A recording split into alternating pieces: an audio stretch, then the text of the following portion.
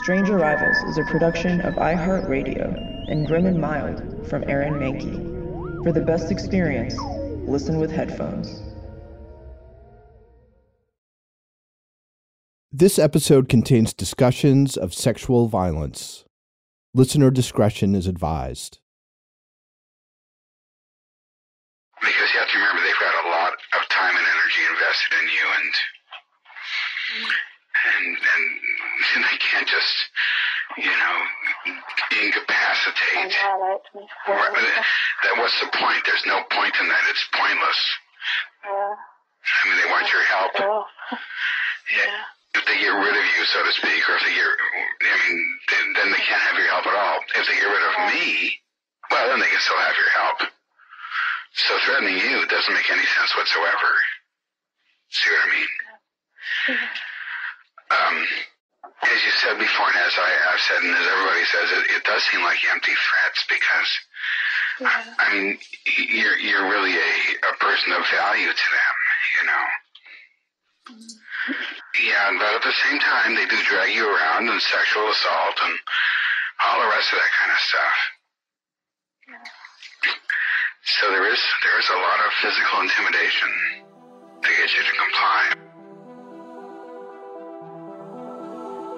I'm Toby Ball, and this is Strange Arrivals.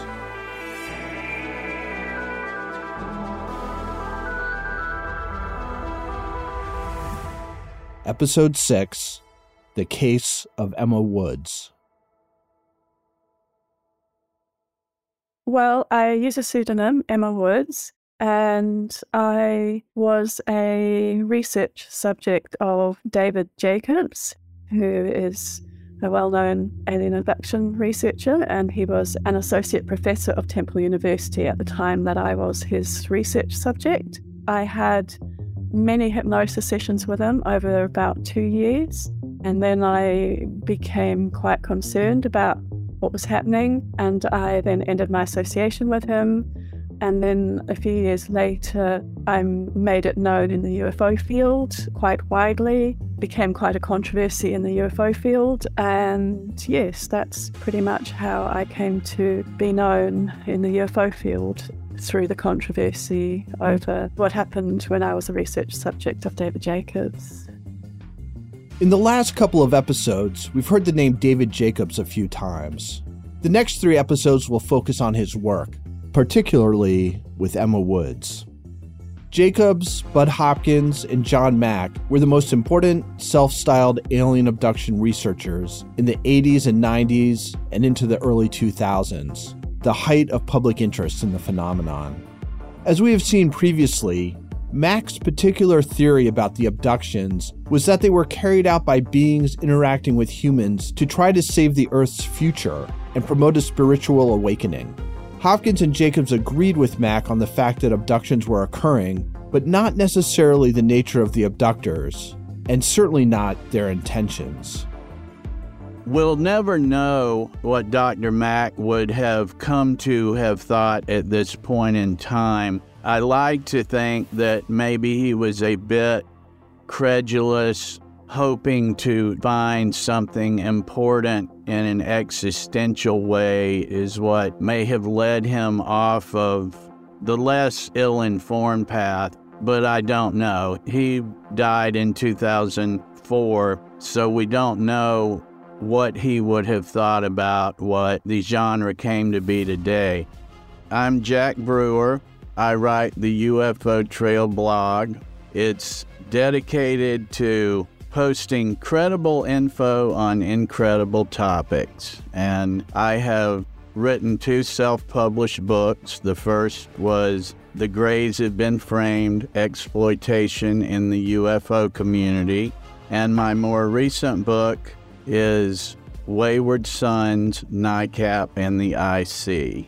Bud Hopkins maintained until his death in 2011 that there was a alien nuts and bolts presence that was kidnapping human beings en masse, millions of people that this was happening to. And David Jacobs, he went in this vein as well. And Mac was kind of a Space Brothers, this is a good thing, evolution perspective. But Hopkins was a bit more, I don't know, this doesn't look good, people are horrified. And that seemed to grab some attention. And then David Jacobs was full on the threat, literally, this is raping and pillaging, sexual molestation. The intent of the aliens is to hybridize the human race. The math didn't even add up. It was completely mad scientist territory. Like Mack and Hopkins, Jacobs relied on hypnotic regression sessions with people who had self-identified as believing they might have had one or more, sometimes many more, alien abduction experiences. But none of the three were actually trained hypnosis experts. I also came to feel that the lack of willingness to take any hypnosis training was a means to deflect from any potential lawsuits or recourse on behalf of what really amounted to research subjects or potential subjects of paperback books. They didn't want to be part of any type of board-certified organization, and that whatever was going on was just casually between consenting adults. Jacobs and Hopkins both were very concerned that their work have the veneer of legitimate science. There is an irony here, because the one scientist in their group, Mack, rejected Western science as being inadequate to study the phenomenon. Hopkins and Jacobs, however, wanted their work to be considered scientifically sound. But this had problems, which they probably understood, because they also put themselves forward as counselors to the people who they were hypnotizing, providing services that the medical profession, because it did not recognize alien abduction, would not. Hopkins and Jacobs and those who followed in their footsteps really blurred the lines of what the purpose of the relationship was. Sometimes they would even refer to the subjects of their books as patients or clients, as if it was some type of therapeutic relationship. In my opinion, from looking closely at this, that served as an advantageous means to deflect criticism. That if they got called out for a lack of scientific objectivity, which they claimed to be undertaking scientific study and were presented under the MUFON umbrella often, and David Jacobs actually even on his website and often would claim to be observing and working under scientific principles, which again, by definition, simply is not true. Blurring the lines of the relationship served as a means to deflect criticism, and if they were called out about a lack of scientific objectivity, they could claim to just be providing emotional support. If it was pointed out they had zilch training in providing emotional support in a professional capacity, they could say that they were conducting an investigation about the most important story in the history of mankind, that they were the only people willing to look at and couldn't be ignored. Which brings us back to Emma Woods. I've had what I see as anomalous experiences. I've had them all my life, but I didn't connect them to ufology or the alien abduction phenomenon. I just didn't know what they were. In my sort of late 30s, I read a magazine article listing signs that you're an alien abductee type of thing. And I was really surprised because a lot of those were things that I had had. I was seeing a therapist about life issues, and I had talked to him about some of my experiences, and he took a very neutral view on it. And his view was basically that we don't know everything about reality, and, you know, it's fine to explore it, but just keep an open mind. And that's kind of how I naturally do things anyway, so that worked really well for me. Emma told her therapist about the magazine article and how it seemed to relate to her life. Her therapist, as you might expect, found this to be outside the normal scope of his work. He consulted with colleagues, but that went nowhere. So he looked for assistance elsewhere. This is Jeremy Vanny, who is largely responsible for breaking the Emma Woods story, along with his co-host Jeff Ritzmann on the podcast Paratopia and in an article in UFO Magazine. Here's David Jacobs at the time working for Temple University. On his website, claims to be giving speeches in front of universities, specifically psych departments, claims to be able to train you to hypnotize and give this pseudotherapy to abductees. All of that stuff looks like it's got the stink of official approval on it. And so he contacted David Jacobs on her behalf. Jacobs sent Emma's therapist a packet of information along with his contact information, saying that Emma could get in touch with him if she wanted. Emma continued working with her therapist, who suggested that she write a history of her anomalous experiences and start keeping a record of them when they happened.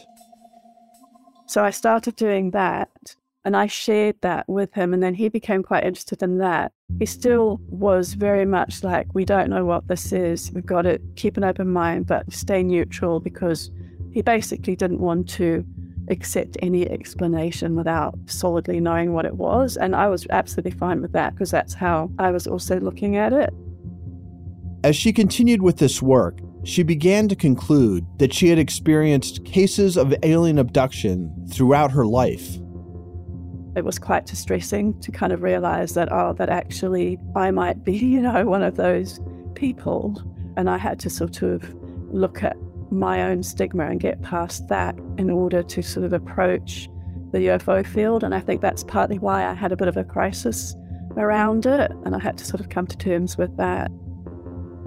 During this period, she was in contact with David Jacobs, though infrequently, and he was not yet doing hypnosis sessions with her.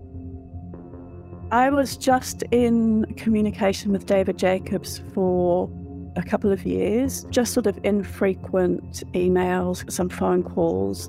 And then he had a lot of interest in the record of my experiences that I was making. So I sent him a small sample of it, and he asked me to send him everything that I had. And then in 2004, I did a very detailed 1-year record of my experiences, and Jacobs helped me set that up. And this is before I was having hypnosis. He was just sort of talking to me and assisting me. And he gave me ideas of things to record, like I recorded all my dreams for a year. He suggested I take pregnancy tests once a month, and he sent me the tests from the US to do that. And I just did this 1-year record, and he was very interested in that. This was 2004, starting in January. By December, Jacobs was intrigued enough that he suggested to Emma that he start hypnotizing her. And then the real problems began. After the break. Strange Arrivals will return in a moment.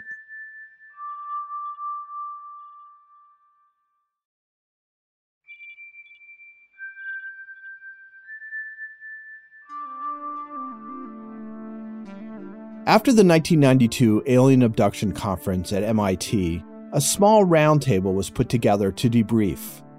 The group included both Bud Hopkins and David Jacobs.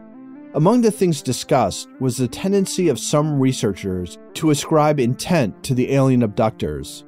Hopkins introduced the topic. One of the aspects of the conference which suggested a bit of a problem to me is there seemed to be a tendency from time to time to slip into discussions of the nature of the aliens, quote unquote, whatever they may be, as to whether they're helping us or hurting us. The good guys versus bad guys. The good guys versus the bad guys. So we've got to get people, I think, away from those judgments, so one way or the other. What happens when it's the experiencers who make that judgment, though? Well, we see that happening. I think that one of the problems is that the investigator and or therapist involved can have an undue influence in that area. Later in the discussion, Jacobs said this. The danger is having the therapist or the investigator have a structure of his or her own that they overlay on the experience and sort of steer the abductee into that structure. And that has a totally different agenda, and that can be quite dangerous. So it is a little surprising that before he begins his hypnosis sessions with Emma Woods, he asks her to read his books. I read his book, Secret Life of the Threat, and then just before I had the hypnosis, he told me to read his books again. So I read them again. And then all the way in our communication, he was very clear that it was aliens and so on. And I didn't mind that because I've never minded people having, their own opinions. I still had an agnostic view of it. Even before her first hypnosis session, Emma was versed in Jacobs' analysis of the alien abduction phenomenon.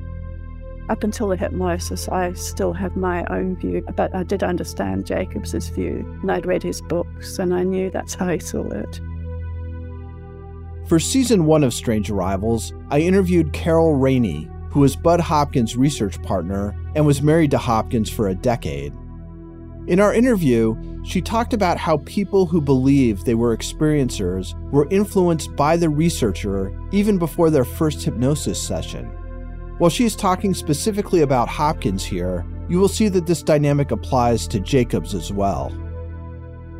So the new possible abductee would be sent this kit of material. And I think it varied sometimes, but it was information about the abduction phenomenon.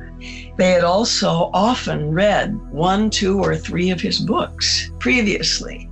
So when people would first call and begin talking to him, he could go on easily for an hour with each person over the phone, and he would often tell them about the new cases that he was working on. And the cue that sends to the person on the other end of the phone is that if you want the attention of this television personality named Bud Hopkins, you might do well, consciously or unconsciously, to have your own memories that were similar to the ones he was interested in. And that is where the tailoring of tales began, long before he even met the people.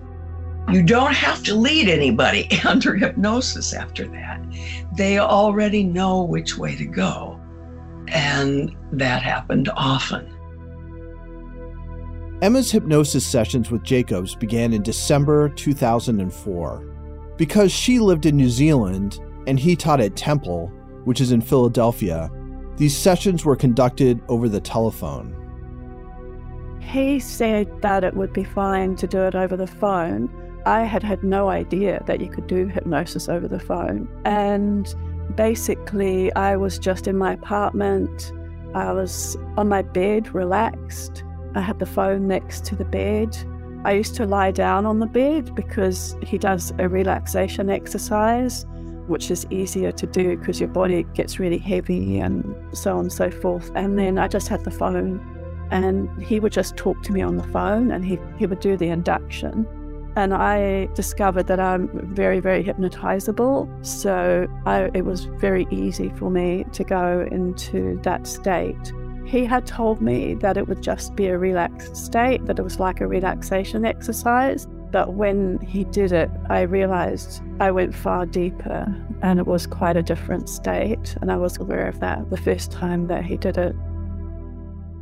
You might think that conducting hypnosis over the phone is unusual, and you'd be right. In fact, it is far from ethical practice.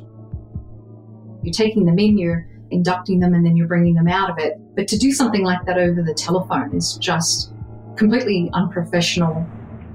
I'm Dr. Karen Stolzno, and I'm a linguist, I'm an author, an academic researcher, and a host of the Monster Talk podcast. Some people think with hypnosis that it's a kind of a truth serum, and that it's going to be this window into a person's past, but it just doesn't function like that. If the memories aren't there, the person is just going to resort to their imagination. But certainly doing that kind of thing over the telephone is just not standard practice. And the fact that he had her undergo hours of this hypnosis as well. You'd be very exhausted by the end of that, and I just don't think you could possibly get any truth out of a situation like that. David Jacobs recorded these telephone hypnosis sessions. He recorded them, and then he would make a copy of the tapes, and then he'd mail me the tapes. And then later he also gave me digital copies of the hypnosis sessions. I was researching my own experiences, and I told him that I also wanted copies of the hypnosis sessions because I thought that was going to help me to understand what was going on with my experiences. And it was through listening to these tapes that Emma eventually understood the nature of her hypnosis sessions with Jacobs. But we were getting ahead of ourselves. Emma generously allowed me to use parts of her taped hypnosis sessions in this podcast to show what happened. This is how her sessions with him worked. He asked me to send him details of some events that he could do hypnosis on, and I would send him details of 3 or 4 events, or sometimes a dream or something like that, and then he would choose which one of those he wanted to work with. We'd kind of talk about it together, but he basically made the decision. And then he would do the hypnotic induction, and then he would start talking about the event, and I would start to go back and remember it, and this would be a real event or a real dream. But then the hypnosis would start to weave the story into that real event or dream, and then at the end, as we came out, he'd ask me again about the tail end of the real event. So I think that's partly why it felt incredibly real, is it was woven into an actual real event or a real dream, and it became indistinguishable. So it felt really, really real. And this story that he wove into her hypnosis sessions, well, it was in keeping with his theories about the methods and purpose of alien abductions. This was the subject of his 1998 book, The Threat, The Secret Agenda, What the Aliens Really Want, and How They Plan to Get It. Here he gives a quick summary of his thoughts, read by an actor. We now know that the abduction phenomenon as a whole is not for the purpose of research. The evidence suggests that all the alien procedures serve a reproductive agenda. And at the heart of the reproductive agenda is the breeding program, in which the aliens collect human sperm and eggs, incubate fetuses and human hosts to produce human-alien hybrids, and cause humans to mentally and physically interact with these hybrids for the purposes of their development. And why are they doing this? Well, the book is called The Threat. Jacobs' vision is a long ways from John Mack's theories of spiritual awakening. All the evidence seems to suggest that the integration into human society is the aliens' ultimate goal, and all their efforts and activities appear to be geared toward complete control of humans on Earth. This is the story that Jacobs wove into the hypnosis sessions with Emma. It is a harrowing story of sexual violence, threats, and fear. Look, at the time, while I was having hypnosis, it was very intensive. They were like 5 or 6 hours long. It was regular, and he was in constant contact with me in between. And I lost my ability to think critically during that period. But looking back, and once I went back and listened to the hypnosis sessions, it was very clear that he was deliberately, in my opinion, implanting false memories that he wanted, that he could then use in his book. But the thing that you have to sort of know here is that at 16, they were using you for sort of a variety of reproductive events. And what they did not want to have is a mixing of sperm. You see, with the hybrid guy, because the hybrid has his sperm and anybody else has got his, and so that's the thing to avoid. And and the reason I know this is because I've had exactly this situation before. Right. And one woman who was married, but the guy had had a vasectomy. Right. And she was about to have an affair Right. with some other guy she met. Right. And they did not like that at all. that was, they prevented it from happening, and they admonished her, and they, and I mean, it was a big deal, and you knew it was for that reason. He was lecturing me while I was hypnotized, telling me what I was going to remember, telling me what other people remembered, explaining what was going on. It was all just going into my head while I was under hypnosis, and then I was remembering things along those lines. So I think he was intensively coaching me to come out with a story that he wanted, that fit his theories, and I think also that he was going to use in his book. Even for UFO researchers as prominent as David Jacobs and Bud Hopkins, it was financially necessary to continue to write books. Because they couldn't simply repackage the same theories again and again, this need created a dynamic of ever more sensational accounts. Here is Carol Rainey again, talking specifically about Bud Hopkins, but about a situation that applied to Jacobs as well, as she acknowledges at the end. We went to talk to a couple of editors at publishing houses. This must have been the early 2000s. And what they said categorically, don't come back unless you have a brand new, never seen before idea for a UFO book. So the push is always for new, bigger, better, more outlandish. And I would say that Dave and Bud definitely delivered on that in each of their books. And the book that Jacobs planned to write on his work with Emma Woods and others would cause him to steer hypnosis sessions to very strange places and ultimately push ethical standards beyond the breaking point. Next time on Strange Arrivals.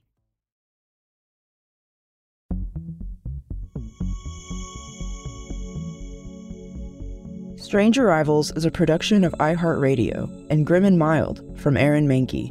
This episode was written and hosted by Toby Ball and produced by Rima El Kayali, Jesse Funk, and Noemi Griffin, with executive producers Alexander Williams, Matt Frederick, and Aaron Mahnke, and supervising producer Josh Thane, with voice acting by Dylan Fagan. Learn more about the show at grimandmild.com/strangearrivals and find more podcasts from iHeartRadio by visiting the iHeartRadio app, Apple Podcasts, or wherever you listen to your favorite shows.